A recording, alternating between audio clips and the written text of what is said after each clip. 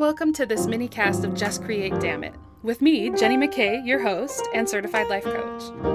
I'm going to call these little segments a Jenny for Your Thoughts, where I share whatever the hell I want. Welcome to another Jenny for Your Thoughts. I'm here to talk about permission slips today.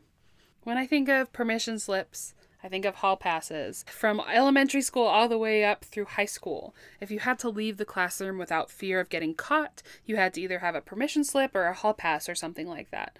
So these permission slips in school gave you the power to defy any authority that may stop you and ask you to get back to class. Whenever I had one, I felt so powerful. I remember coming back from doctor appointments with my little slip in hand and going to my locker in the empty halls, taking my time in the bathroom, smugly walking into class halfway through, knowing that the slip of paper made me powerful enough to not get into trouble for any of that. Now, I was not a rebellious type, so this wouldn't have happened without a permission slip.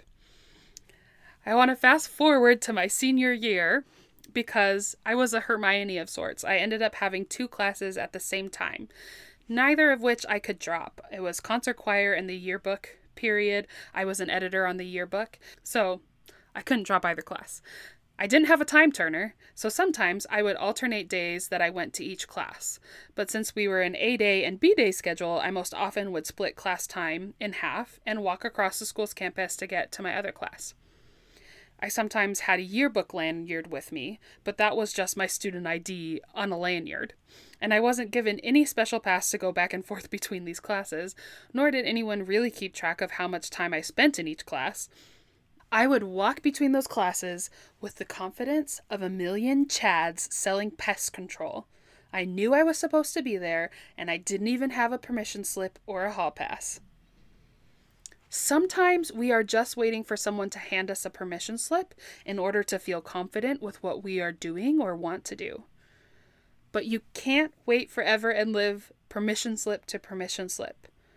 You have to give yourself permission and take over the responsibility in making that decision, deciding it's time for you to create the life that you want, for you to create the art that you want, for you to get out there and date, for you to mess up and make mistakes. We just don't have time to wait for someone else to be constantly handing us permission slips. So it's time to create permission slips of your own. My wish for you is to leave this podcast today on fire, to write up a permission slip of your own, to do the thing that's prickling in the back of your head, the thing you've been wanting to do, that you've been waiting for someone to ask you to do, that you've been hoping someone would just inspire you to do and tell you you are meant to do this. This is your permission slip. This is me telling you to go make your own permission slip to do the damn thing. I hope you have a great day. I love you.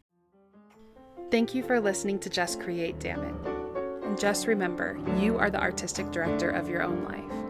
So get out there, create, and discover what you're capable of.